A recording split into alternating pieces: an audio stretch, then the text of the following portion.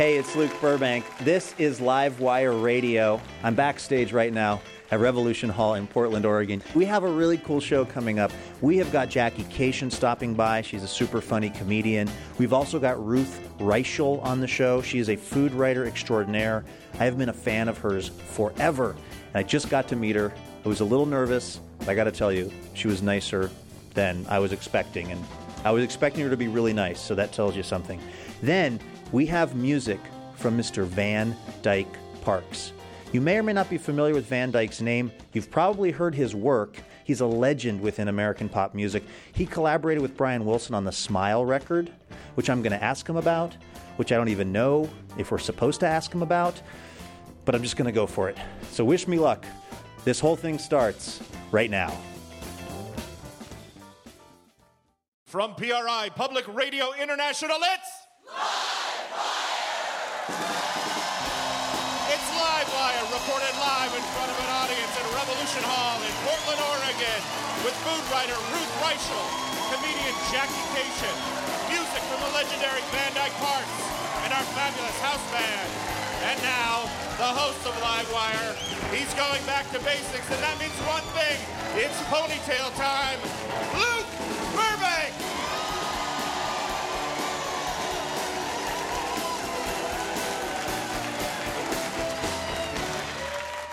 Thank you, Jason.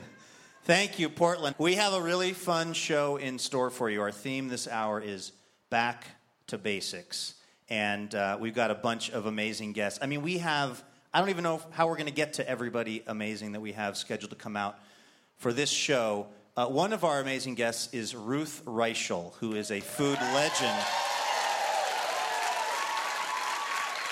And Ruth had to go back to basics recently because she was going through some personal stuff, and she's got a new book out that talks about it, so we're going to check in with her on that. Ruth, as you may know, started out working in restaurants and then eventually made her way to being one of the most influential voices in American food.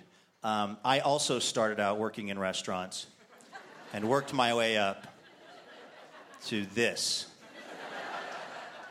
If that indicates what my natural talent was in the culinary department. The first job that I had was, I guess, technically at a restaurant. It was a burger joint in Seattle, like a local chain of burger places, which I'm not exactly sure if I should say the name or not on the radio. Do we have any lawyers here in Rev Hall? Are there any lawyers? What is the statute of limitations on petty larceny in Washington State? 2 years? Okay, it's called Dick's Drive-In. And it was my first job after my sophomore year of high school. And I was so excited to get this job because it was a really cool place. It's kind of 1950s style, lots of stainless steel and glass, and you get to wear a paper hat back there. What nobody told me was that the number one thing you needed to be good at to work at Dick's Drive-In was complicated math. Inside your own head. This is because it was so old school that the cash registers didn't do the math for you. You had to figure out the prices all on your own. So what they would do when you got hired was you would spend the first 2 or 3 days just sitting in this tiny office with the manager of the restaurant, drilling all of the different price combinations. I was in that office for 1 entire month. And I never got one of the prices right. And I think that my manager just got so tired of me being in there that she gave me basically a fast food social promotion. She just said, you have not met the academic standards of Dick's Drive-In, but just go out on the floor and try to work it out for yourself.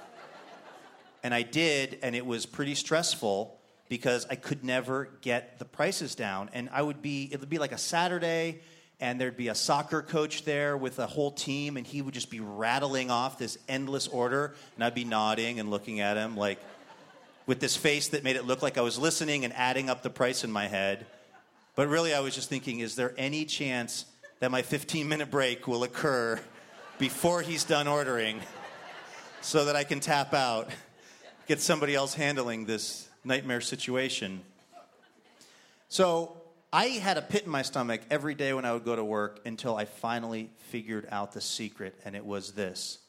When someone would come up and order something, I would ballpark their order, and then I would guess low.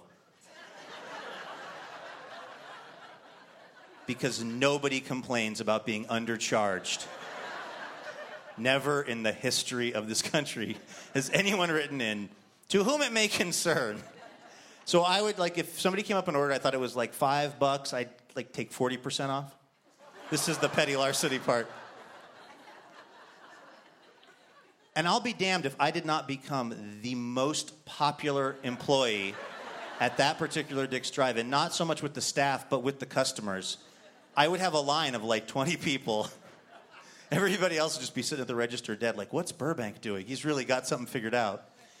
And I hope that Dick's will take this free publicity in trade for all the money that I lost him that summer. But now, when I go to Dick's Drive-In, or any other place like that, when I get up to the register, I scan, and I try to figure out who looks the most confused and nervous, and I just beeline it for that person. So that's just a little pro tip as we're getting our first guest out here. We have been talking about getting back to basics on this show, so let's give you the basics on Jackie Kashian. Okay, she's a stand-up comic. She's also self-identified as a dorky American, which explains the name of her podcast, The Dork Forest.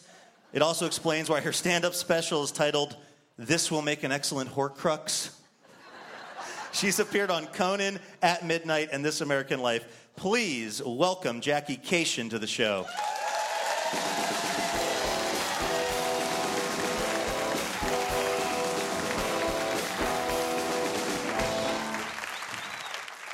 All right. I am very excited to be here. I do stand-up comedy. I've been doing stand-up comedy for a long time. Very long time. I started stand-up comedy before women were really allowed to do stand-up comedy. It was right before you could do stand-up comedy, but then they would burn you as a witch. I opened for Hester Prynne back in the 1600s. She was hilarious. Tight five in the Iroquois. Or the Iroquois, if you're Canadian. Anyway, yeah, but I've been doing stand-up a long time. I love stand-up comedy. I don't know if you've seen a lot of stand-up. If you have, you know that comics, we're just a parade of Asperger's victims fighting a wind of autism. And I am no different. I am the same. I am from Wisconsin. It's in the middle. And sure, a lot of Wisconsinites in Portland looking for the non-sun. I don't know why. Just not cold and dark enough in Wisconsin. Let's go to Portland. But I am the youngest of 6. I have 4 older brothers and an older sister. And before the age of 7, in my family, there was a lot of hitting. Our parents hit us. We hit each other. It was the 70s. It was the golden age of hitting. It's over now. Don't worry about it. When I turned 7, there was a decision made in my family, no more hitting. We're not going to hit you. You can't hit each other. Sounds great. They didn't tell us what to do with what was now our bottled rage.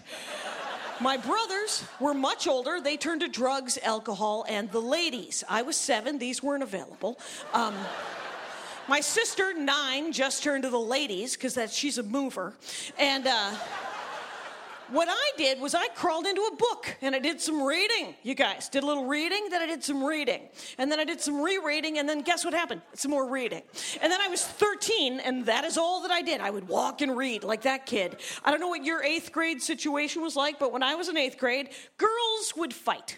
Before and after, boys would fight, but for some reason, 7th, 8th grade, girls would beat the heck out of each other, and boys would be like, yay, it's not us, let's go watch. I didn't get into fights because I was, A, reading, and B, I was told there was no hitting. But one day, a smaller girl came up to me in 8th grade and said, hey, the Burnout girls are going to beat me up after school. Will you come and stand next to me while it happens?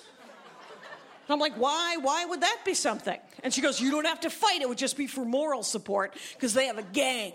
And I was like, well, that's probably what a friend in my book would do. Let's do it. So we go after school. And I'm standing next to this kid, and I'm reading, and I'm waiting for the fight to begin, and I'm reading, and I'm waiting for the fight to begin. And the fight never begins. And you know why the fight never begins? Because Spooky Reading Girl is there, creeping everyone out. Yeah. I ruined 3 fights with this technique. 2 other girls came up to me and said, would you stand next to me while They beat me up because it tends to weird them out. Yes, I will. Until finally, the burnout girls are like, we've had enough of this nonsense, and they start pushing me around. It's like, we're going to beat you up. And I'm like, why is there hitting? Why is there hitting? I'm reading. What's happening? And one of the boys who was just watching accidentally pushed me and ripped my sweater. Now, here's the thing. I have one sister. We had 3 sweaters for both of us for the entirety of junior high. And so I lost my tiny lizard mind. And I jumped on top of this kid, and I started choking him and slamming his head against the ground. And they're pulling on me. And they're like, you're killing him, you're killing him. And I said, yes, I am. 3 sweaters, that's all we had. And then I said, and I will kill him unless you people ignore me for the rest of your lives. I said it, I meant it, and it totally worked. All of junior high, all of senior high, the following 15 years, until Facebook was invented, right? Because I do Facebook like a lot of people do Facebook. You want to be my friend? Fine. Confirm, and then I figure out who the heck you are. So, a couple of years ago, on my wall, people started posting on my wall. Remember when you were weird and read all the time? Remember all that weird reading you used to do? Remember there's no statute of limitations on forever. Unfriend, block. Because... here's the thing, I read almost anything. Fiction, nonfiction, literature, crap. I read it all. And everything but horror. I don't read horror because it is scary. Congratulations, horror writers. You've already won. Anyway, but in junior high, I used to read a lot of nonsense. And I used to read a lot of romance novels. And that's what they're making fun of me of. But here's something I'm willing to tell you, Portland. Live wire, radio. I still read an occasional romance novel. A little bit of booing, a little bit of positive. Good for you. Usually, a lot of judgmental silence. So, congratulations. Yeah, I am not sustaining $1 billion industry up here by myself, you guys. And other people get up here, they talk about their love of drugs and porn and interesting, fascinating. I have told people that I occasionally read some poorly written prose, and people lose their minds. So... good for you, Portland, because I still occasionally read some, and it's no different than people's crazy porn addiction. I do not watch porn myself because I was born 107 years old. So every time I have tried to watch porn, I end up yelling at the television, you should call your mom. Just call her. She would love to hear from you. It's very hard to get off on that. But I'm told if you watch a lot of porns that sometimes they're bad. Sometimes they're so bad that they pull you out of the movie. The acting, the writing, the lighting, the production values. That's true, too, when you read your softcore porny novels. Sometimes they're so poorly written, they pull you out of the book, off the page, where you're like, is that even a sentence? What's happening? Because a lot is always going to be 2 words. It's always going to be 2 words. And it's always going to be enormously exhausting when it is not. Distractingly horrible. The other problem with your porns, I'm told, is that you can't unsee things. You've seen something and now you're like, oh, now I know what that looks like. That is true also when you read your softcore porny novels. You can't unread something. 25 years ago, in a Second Chance at Love Harlequin romance, I read 3 sentences, 1 paragraph that is burned into my cerebellum. And they are... well, sentence number 1, welcome home, she gasped as he entered her. Recommend you do that. Makes my husband laugh every time. 2, their sleeping bag became like a rocket ship. And 3, they came in synchronous apocalypse. Somebody bought a thesaurus. Thanks a lot, you guys.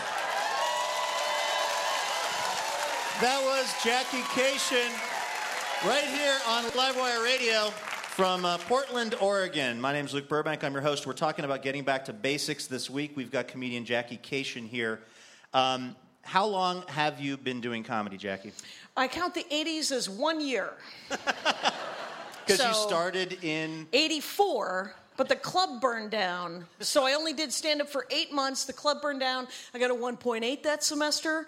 I didn't burn down the club. That's, you'll be happy to know. And then, so it was harder to get sets for the rest of the 80s. But I did graduate from college.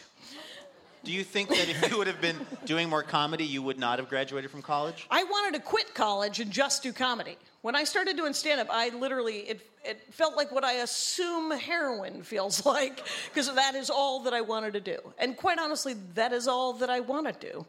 Almost every day, all the time. I want to do other things, but mostly just, like, my husband's a game designer, and in the 80s and 90s, there were a lot of guy comics who used to do this joke about how women are always asking guys what they're thinking about. We're not thinking about anything. Quit asking us what we're thinking about. So when I started dating, and I never dated before, because the way I would hit on men is I would stand next to them for years. The worst. Anyway, but when I met my husband, I never asked him what he was thinking about because I assumed that I wasn't supposed to. And he's a game designer, and he loves all games, every game forever, and all games. And so one day, 3 years into our relationship, he said, "What are you thinking about?" to me. And I said, "Comedy. What are you thinking about?" And he goes, "Games." And it was the last time we had that conversation. Who's a dream crowd for you, and who is the last crowd that you want to see when you're about to do a comedy show? Oh, right. Well, you know what's really the hardest kind of comedy is to do stand-up outside, like at the Taste of Minnesota. Like there's people wandering past, they're like, "Oh, she's doing stand-up," and then they keep going to find something on a stick to eat. Or maybe if you deep fried the microphone, right, and started handing them out, and then that would even be a greater nightmare. But yeah, you know what? There are towns that are kind of slightly overeducated and underemployed that I relate to. And this is one of those towns, you guys. Yeah. No offense. 80% of this crowd kayaked here, and it was the one thing they did today. Well, after building that kayak last weekend, and yes, right. Yeah, up where I live these days, I went and saw with my wife the comedian Tig Notaro this week, who's great. But we were at having a drink at a bar before we went over, and a couple people sitting at the end of the bar said, like, "Hey, who are you going to see tonight?" And they said, "I don't know. I just love comedy." And I thought, nobody says that about bands. No. Like, what are you going to see? It could be NWA. It could be Enya. I don't know. I love music. Yeah, it's the worst idea ever. Google the comedian's name, and then you will find out if it's some sort of shouty, wiggly person, which is often done well, or if it's super dry one-liners. I mean, it could be Stephen Wright, but it could be jumping up and down guy wearing a polo. You don't know. And so YouTube is full of videos under every name ever. What do you do, though, when you walk out on stage and you realize these guys are here for Jumpy Wiggly Guy? I'm Jackie Kashian. Do you try to adjust your act, or do you just embrace the suck? I did a weird show in northern Wisconsin about a month and a half ago at an Indian casino. Careers on fire, you guys. Outside of Ashland, Wisconsin, up by Lake Superior. And there's an Indian casino. And if you know anything about Indian casinos, the first year, about all casinos, I would say, the first year of any casino, Quonset hut, garage. The next year, a Best Western. The third year, it's the Bellagio. Because nobody wins. Right. The house wins, and so they get to keep building up spires into the sky like the hanging Gardens of Babylon. But this particular... Like, that's a joke that probably didn't go over great at the casino? No. They were unmoved at my Quonset hut humor. Not fans of any of the wonders of the world. Are the Hanging Gardens of Babylon a wonder? They were a wonder. I don't believe that they currently exist. The naked pictures of Justin Bieber that emerged this week knocked him off the list. Oh, yeah. When you think about that tiny boy, child, man,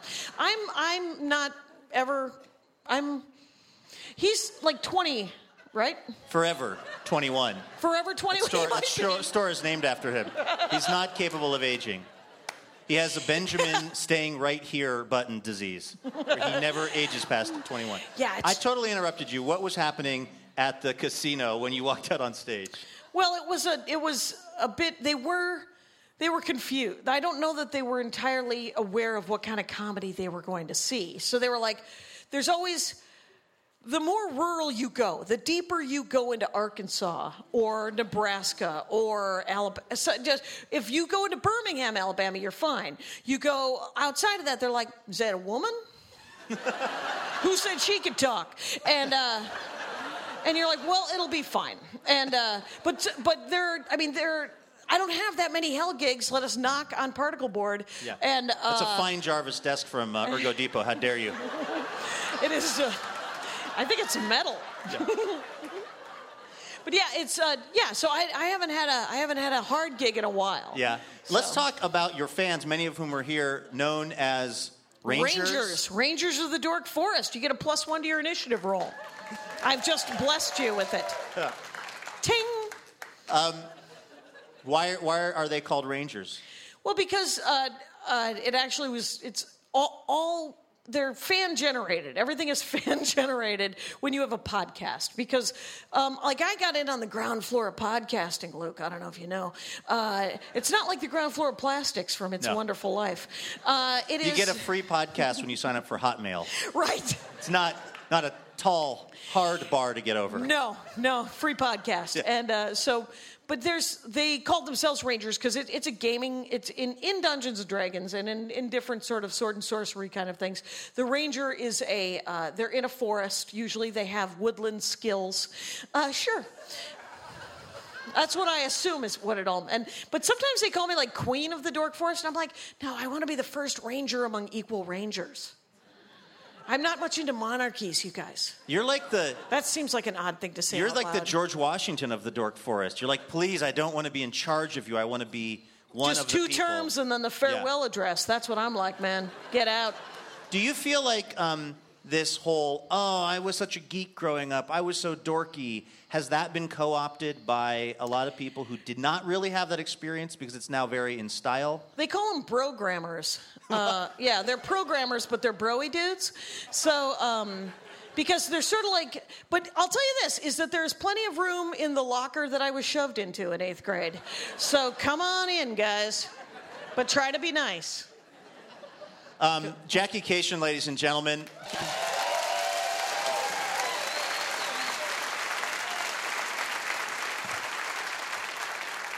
This week's show is brought to you by New Belgium Brewing, certified as a mission-based B Corp since 2013, meeting requirements in the categories of social and environmental performance, accountability, and transparency. Also, Jackie Kashian, they make beer. I was going to say, what the heck are you talking about? The beer is a big part of what makes the world a much better place. More information at newbelgium.com. Hey, if you're planning to be here in the Portland area, don't miss our October 24th show. Got actor and former Daily Show correspondent Asif Manvi. Also, we've got comedy from Portland's own Bree Pruitt, music from Christopher Paul Stelling and the band Joseph, plus a guy named Rinker Buck who retraced the Oregon Trail in a covered wagon. This was like a couple years ago he did this. Wow. Would you ever do something like that? No. I've often thought about going back in time and dying of exposure because I wouldn't know how to camp or anything. Yeah, this guy really took his life in his hand, but he's got a cool new book about it. His name's Rinker Buck, and he'll be here as well. If you want more information about that show, you can head over to livewireradio.org. Please ask him if he's ever played Oregon Trail. That's question number 1. Thank you. Hey, if there's a Van Dyke Parks of food in America, it might be our next guest. Ruth Reichl has been an essential part of the American food scene. From her days as a chef in Berkeley in the 70s to writing restaurant reviews for the New York Times, often in disguise. More on that in a minute. She was also the editor-in-chief of Gourmet Magazine, which was a pretty sweet gig until they shut the magazine down, which left Ruth trying to figure out what to do with her life. Well, she headed back to basics, back to the kitchen, the result of which is her new book, My Kitchen Year, 136 Recipes That Saved My Life. Please welcome Ruth Reichl to Livewire.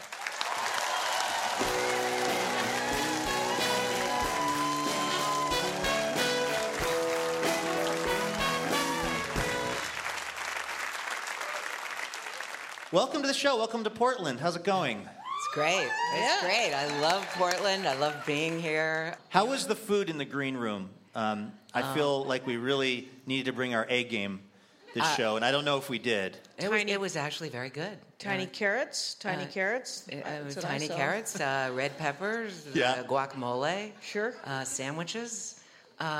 Pretty impressive, actually, compared to what I'm used to. Was it better than the snack spread they have at Fresh Air?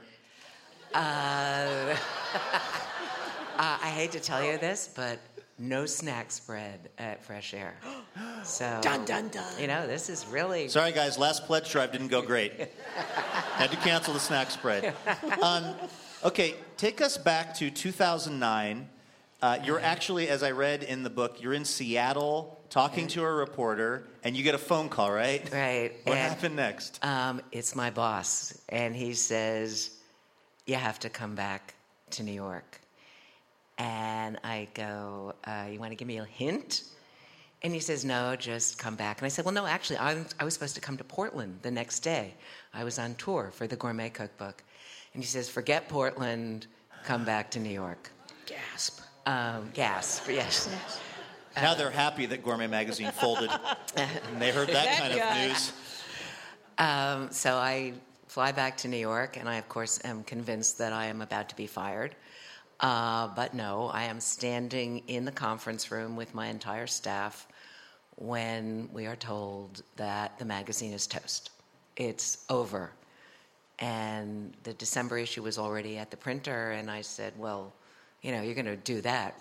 And he said, no, the magazine is over. And we all just stood there stunned. It was a 69-year-old institution, beloved across America. And I don't understand why he could not have done that over the phone. You could have stayed on tour. Yeah, and they sent me back out on tour. You're like, I'm so sorry. Anyway, yes. I mean, it was like about, we were all going to be together when we got bad news. Yeah. All right. And we did what any sensible group of people would do. We all went into James, our wine editor's office, and James said, we're not leaving a single bottle here. Yes.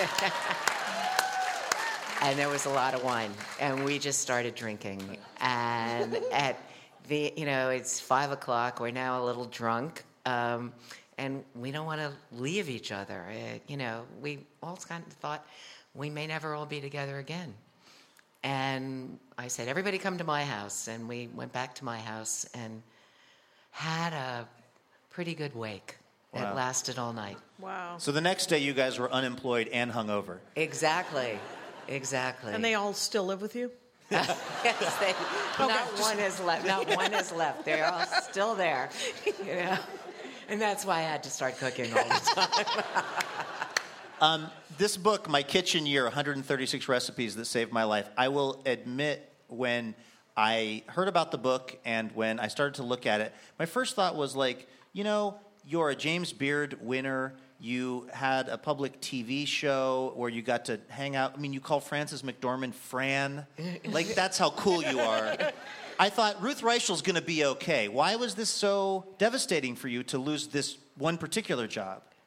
Well, for a lot of reasons. One, magazine lasted for almost 70 years. It closed on my watch, and I really felt like 65 people lost their jobs. And I really felt like I should have seen it coming. I should have done something. I mean, I should have somehow prevented it. So I felt really like a failure, like I had let everyone down. On top of that, I was 62 years old. I'd been working my whole life. And I'd always been Ruth Reichl, restaurant critic, editor, restaurant owner, something. And suddenly I was Ruth Reichl, nothing. And I thought, who's going to hire me? It's over. My husband and I were used to having 2 salaries, and it doesn't take very long to get to the place in your head where you're homeless. And I was there. In your head? In my head. But even so, I have to say that, it's surprising for me to hear that you were feeling that kind of economic pressure, because I just assumed that, You assumed that I was not an idiot about money? And yeah. I mean, once I heard about the wine party, I started to get a suspicion about some questionable decision-making. But did you realize that you were starting to create the stuff of a book when you were just kind of immersing yourself in kitchen life? No, I absolutely did not. I just did the thing that I do when I'm terrified and lonely, is I went into the kitchen. I mean, it was just the natural thing to do. The first day alone in the apartment, my son was in college, my husband, who's a news guy, and he was off on assignment. I'm all alone. I wake up, and it's like, oh, what am I going to do with myself? And I went out shopping and came home and started cooking. And I rediscovered what was important in life. I mean, I don't know what I would have done if I couldn't have cooked.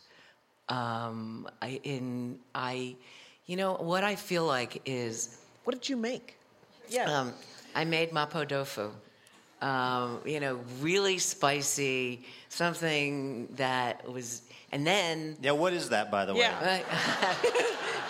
It's Chinese tofu, very spicy with pork. Cool. It's great.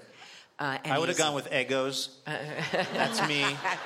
And then you would still be like waiting to save your life. And then I did.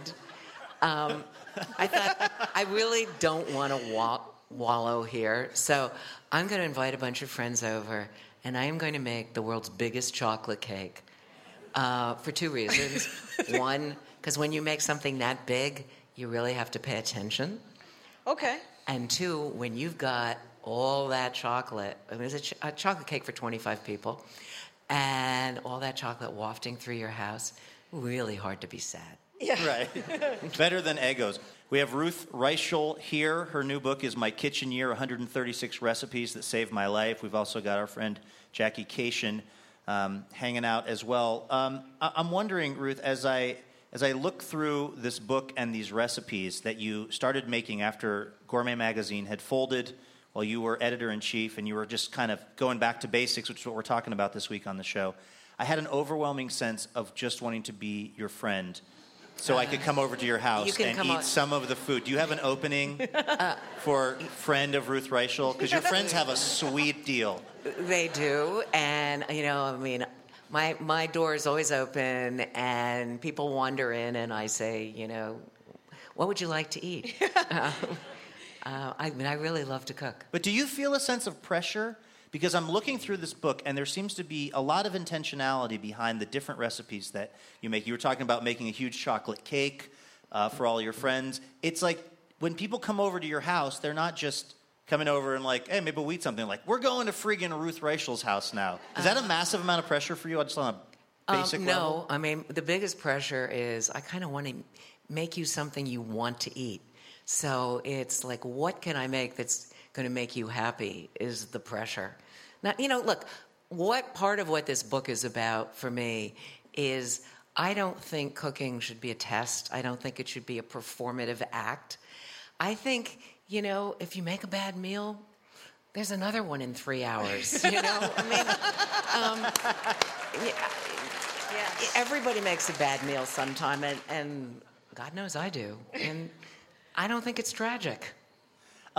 I'd heard, I think it was when you were on Fresh Air, that show that doesn't have snacks, that when you were the restaurant critic for the New York Times, you had to go in disguise at times because people started to recognize you? Yeah, I really believed as a restaurant critic that I should tell my readers what was going to happen to them, not what happened to the critic who gets the red carpet rolled out.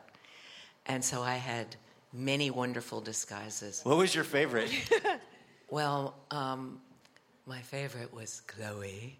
Chloe was a blonde. Oh, a blonde. And, yeah, she was a blonde. And I always wanted to know, do blondes have more fun? Definitely. Definitely. And Chloe, unlike me, wore a lot of makeup. She had very long red nails. I have no nails. So it was quite something to become Chloe. But having done that, I really rocked her. So Chloe would go to a fancy restaurant and sit in the bar and, make friends with some guy. My husband wasn't real fond of this, but... Yeah. I tried to give my wife this cover story about a guy named Gerard I'm cultivating. Not working. But, there is no better disguise than having dinner with someone who really doesn't know that you're not the person you're pretending to be. I guarantee you nobody ever made me as Chloe. Wow. Then I also had Betty. Betty was a woman who this very sad older woman who got on a bus carrying 2 shopping bags. And I got up to give her my seat. And she said, "Oh, dearie, nobody ever stands up for me. I feel invisible." And I thought, invisible? That's what I want to be. Wow. And so I followed her. I got off the bus when she did, and I followed her, and I saw she really was invisible. So I made myself into Betty. And when I went out as Betty, my friends were instructed to call me Aunt Betty. And she was a very good disguise. What do you think is one thing that somebody who's not a food person, somebody who didn't grow up working in restaurants or working around food, or just maybe even in a family that didn't cook a lot, what's one thing somebody can do to sort of improve their food experience at home? Is it better ingredients? Is it just keep adding wine to the risotto till they black out? Like what? 'Cause that's been my policy so far. I think the first thing is don't try and be a chef. We go to restaurants to get chef food. Cook simple food. I mean, almost everything in this book is pretty simple. I mean, it's home cooking. I'm not a chef. I'm just a home cook who loves to cook. I mean, my knife skills, chefs laugh at me, And I think that if you don't aspire to do complicated food, it's easy. One of the dishes in this book is a grilled cheese sandwich. It happens to be the best grilled cheese sandwich in the world. What makes it the best grilled cheese sandwich in the world? Well, first of all, you use good bread, you use good cheese, you grate the cheese, and then you chop up a bunch of onions and shallots and scallions and some garlic, and you put that in there. But the real secret is that you put a layer of cheese on the outside, so you get this like a frico. It's like very crisp on the outside. It's this beautiful shaggy crust. This is how Jackie was raised in Wisconsin. This is the babies greatest in idea cheese. in the world because it creates sort of like a Monte Cristo, but like a much thinner layer of cheese. That sounds like crazy. Wow. I'll be buying this book tomorrow morning. Yes. It's called My Kitchen Year, 136 Recipes That Saved My Life. Ruth Reichl, thank you so much. Thank you.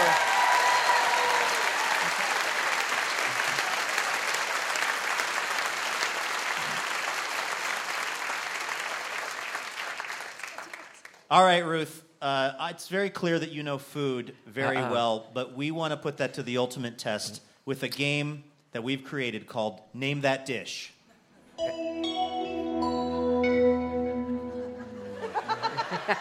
We really got to rehearse these theme songs. All right, here's how this is going to work. I'm going to give you a list of ingredients, and we would like you to tell us what those ingredients make up, what the end result of that is, okay? Okay, this is where I make a fool of myself. Verbal chopped? Yes, that's right. All right, so here we go. First off, cornmeal, all-purpose flour, white sugar, baking powder, salt, 1 egg beaten. No help from the audience there, Paul Prudhomme. Canola oil, and milk. Cornbread. Absolutely right, cornbread. That one was really hard. I know these are going to get harder, right? I know you're going to trick me here somewhere. That's all the rumors you've heard about this show are absolutely right, Ruth. This is going to get harder. Here's the next one. This is doable. Chunk bacon, olive oil, lean stew beef, sliced onion, salt and pepper, flour, young and full-bodied red wine, beef stock, tomato paste. Boeuf bourguignon. Yep, that's exactly right. I'm glad you said it and not me because I tried to practice saying that backstage 20 times. Can we hear it? How did you say? Boeuf bourguignon. Bourguignon. Yes, that. Again, Ruth Reichl. Woo! Here we go. Next up, it's going to get a little bit harder. Lactic acid, starter culture, oleresin of paprika, sodium nitrate, BHA, BHT, citric acid to protect flavor, calcium sulfate, answer anytime when you know what it is, salt, L-cysteine hydrochloride, tricalcium phosphate, enzymes, modified food starch, soy, lecithin, sodium, we're halfway through, sodium, steryl, lacylate, methylcellulose, maltodextrin, modified cornstarch, natural flavors, thank God, datum, all caps, and of course you got your medium chain triglycerides. Doritos, Fritos... Toothpaste? Both great guesses, both wrong. It's a pepperoni hot pocket. Whoa. All pocket, no pepperoni. Ruth Reichl, thank you so much.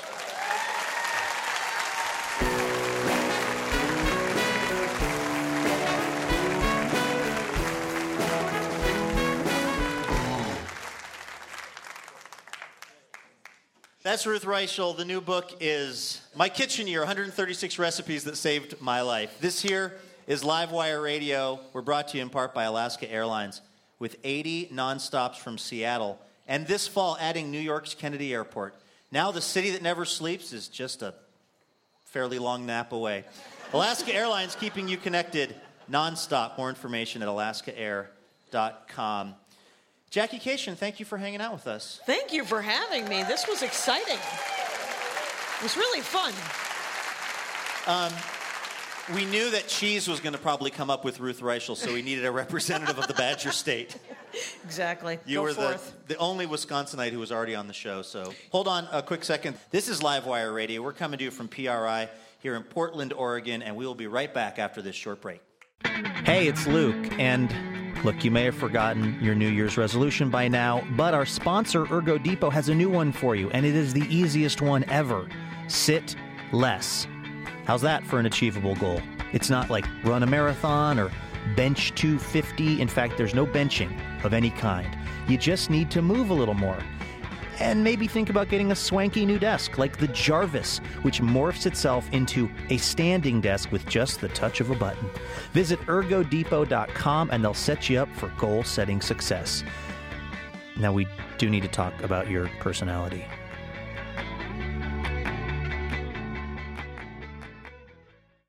All right, welcome back to Livewire Radio, coming to you from Revolution Hall here in Portland, Oregon. My name is Luke Burbank. I'm your host. Our next guest is an American legend. He collaborated with Brian Wilson on Smile, one of the more ambitious and also drawn-out musical projects in pop history. He's also worked with U2, Harry Nilsson, and Grizzly Bear, just to name a few, all while putting out a bunch of his own amazing studio albums. He even did the arrangement for the Bare Necessities from the Jungle Book. Yay! Please welcome the amazing Van Dyke Parks to Livewire.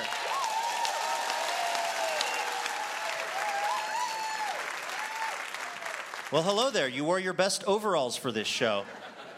Yeah, I'm in the overallis because I'm trying to create the impression that I've done an honest day's labor. But the thing is, and the radio audience can't see this, under your overalls, you have a very nice collared shirt and tie on, so you're sending a little bit of a mixed message. Van Dyke, you have helped build the fame and fortune of many, many musicians, but you yourself have not accrued said fame and fortune. You know, I've said I worked very hard for anonymity, and I achieved it. But my mother once said to me that she and her husband was so impressed. They marveled that I had put my retirement before my career. You'll fit right in Portland.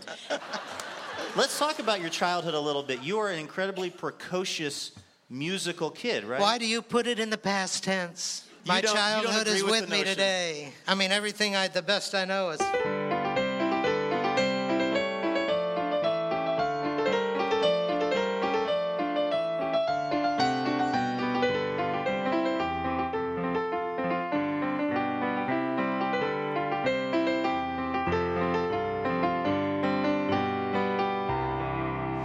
etc. Robert Schumann's Scenes from Childhood.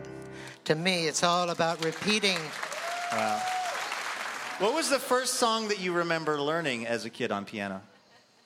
I think maybe Moonlight in Vermont, because it was very sophisticated, you know. But of course, all the hymns, low church, high church, all the hymns. It was not a matter of secular or, institutional religion. It was all about going to church has never really meant about dogma. It's all been about music and celebrating life through the highest mathematics available to the mind of man. That's what I think. That's really what...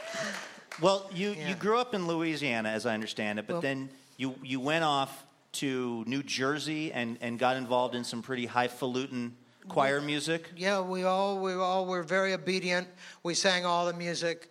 We went to New York. We did the raids in New York with people like Toscanini and the biggest conductors of the time, and we sang. Had to know every note at Carnegie Hall of Music. You couldn't rent the joint in those days, so it was a big deal. I went through, had every opportunity. Got my Social Security card in 1952 at the Metropolitan Opera. Wow. Every kind of music. I'm like a goat. I love all kinds of music.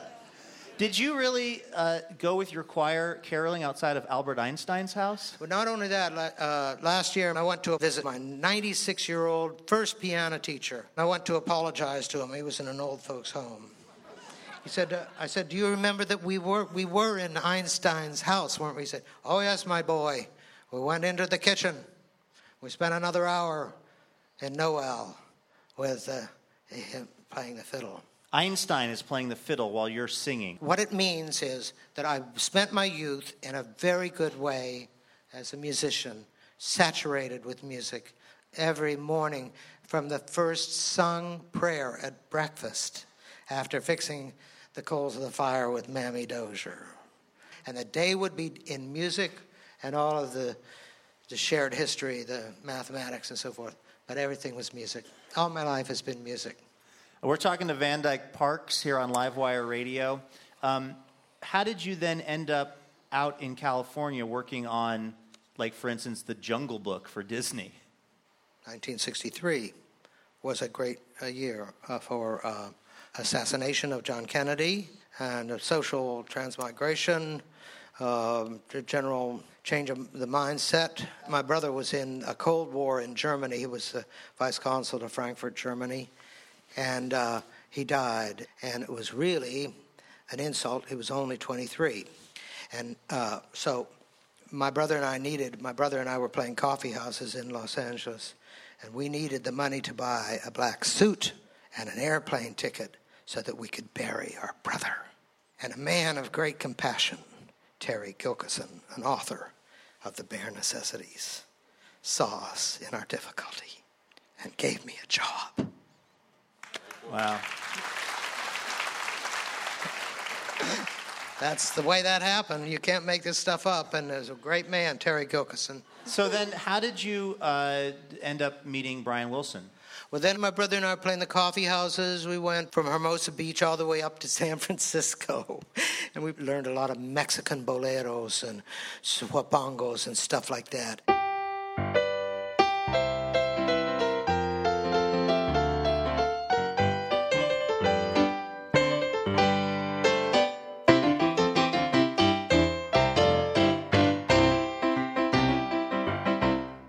Music, I'm serious.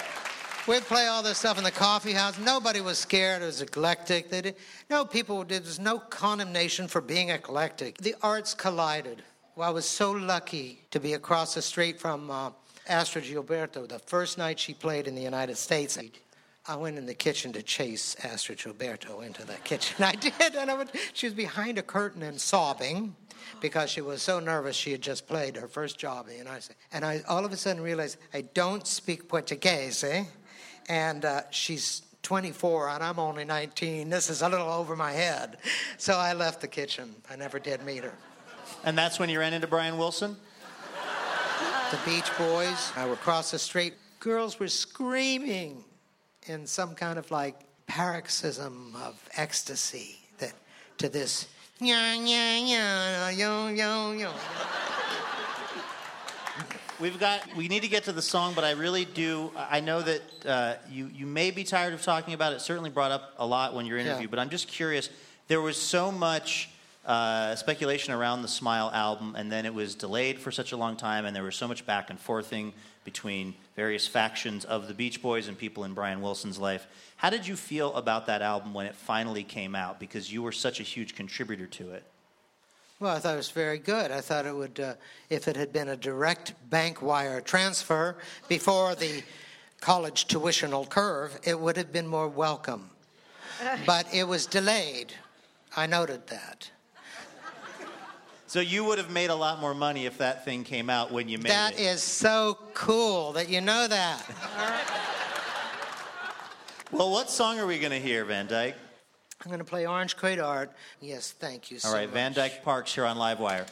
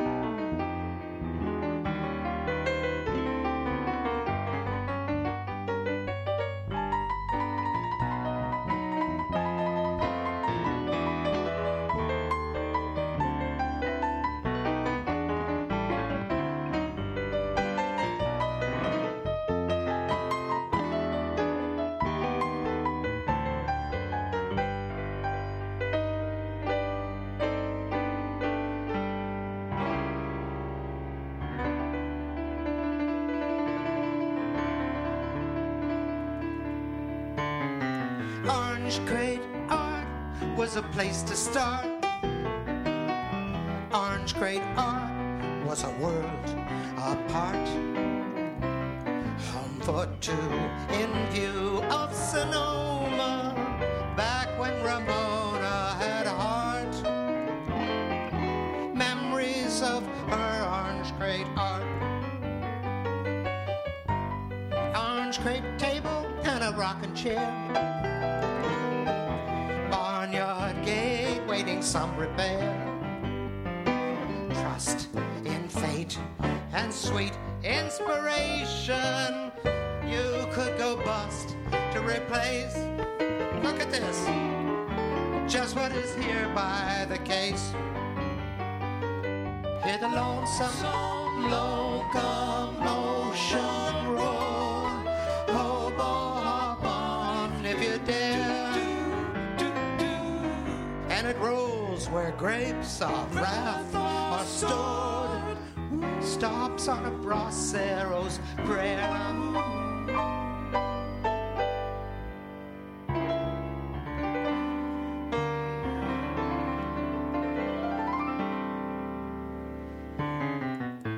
From the vine of a vintage crew comes the wine of this rendezvous. Room for two in view of Sonoma, where there's aroma and heart. Memories of her Orange Crate Art.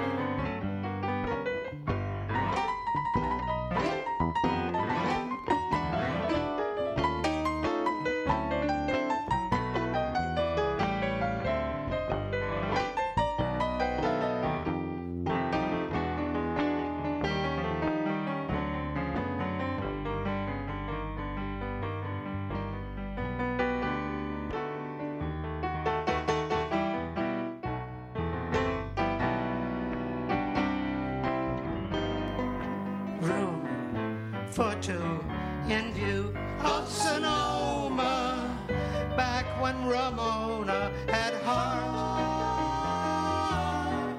Memories of her Orange Crate Art.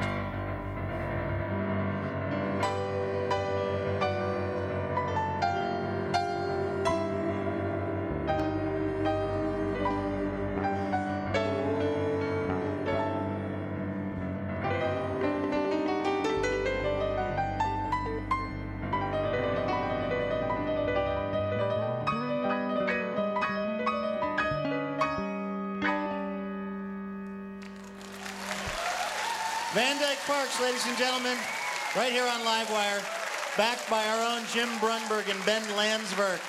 And that's our show. I like radio shows. All right. Oh, good. We have some fans. Actually, they're here for the wedding that was upstairs.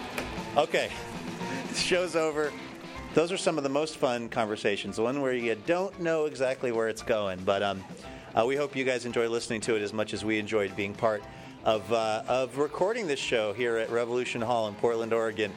Big thanks to all of our guests, Jackie Kashian, of course, the wonderful Ruth Reichl, and the inimitable Van Dyke Parks. This show was made possible in part by our sponsors, New Belgium Brewing Company, Whole Foods Market, Ergo Depot, and Alaska Airlines. Hotel accommodations generously provided by Provenance Hotels. Robin Tenenbaum is the executive producer and co-creator of Livewire. Courtney Haumeister is head writer and producer. Jim Brunberg is also our producer and editor. Our house band is Dave Jorgensen, Jonathan Newsom, and Ned Failing. Jason Rouse is associate producer and part of our writing team, along with Alex Falcone and Sean McGrath. Oh, by the way, Ben Landsberg helped Jim sit in with Van Dyke Parks, too. We can't leave him out. Molly Pettit is our incredible technical director. Our house sound is done by Mr. D. Neil Blake, and our lighting by Greg Cardy. Photography by Jenny Baker. Thanks so much to our marketing director, Laura Haddon, our development director, Kim Bergstrom, and our operations manager, Lauren Masterson. Additional funding provided by the Regional Arts and Culture Council, the Meyer Memorial Trust, the Oregon Arts Commission, the James F. and Marion L. Miller Foundation, the Maybelle Clark McDonald Fund, the Oregon Community Foundation, Work for Art, the Multnomah County Cultural Coalition, and listeners like you fine people. For more information on the show or how you can become a member of Livewire, visit livewireradio.org. You can download our podcast on iTunes, Stitcher, or SoundCloud, and find us on Twitter and Facebook at Livewire Radio. All right, I got to go. Van Dyke Parks gave me his business card. I think we're going out for a drink, so hopefully we'll see you next week. Fingers crossed. I'm Luke Burbank, and we'll see you then. PRI, Public Radio International.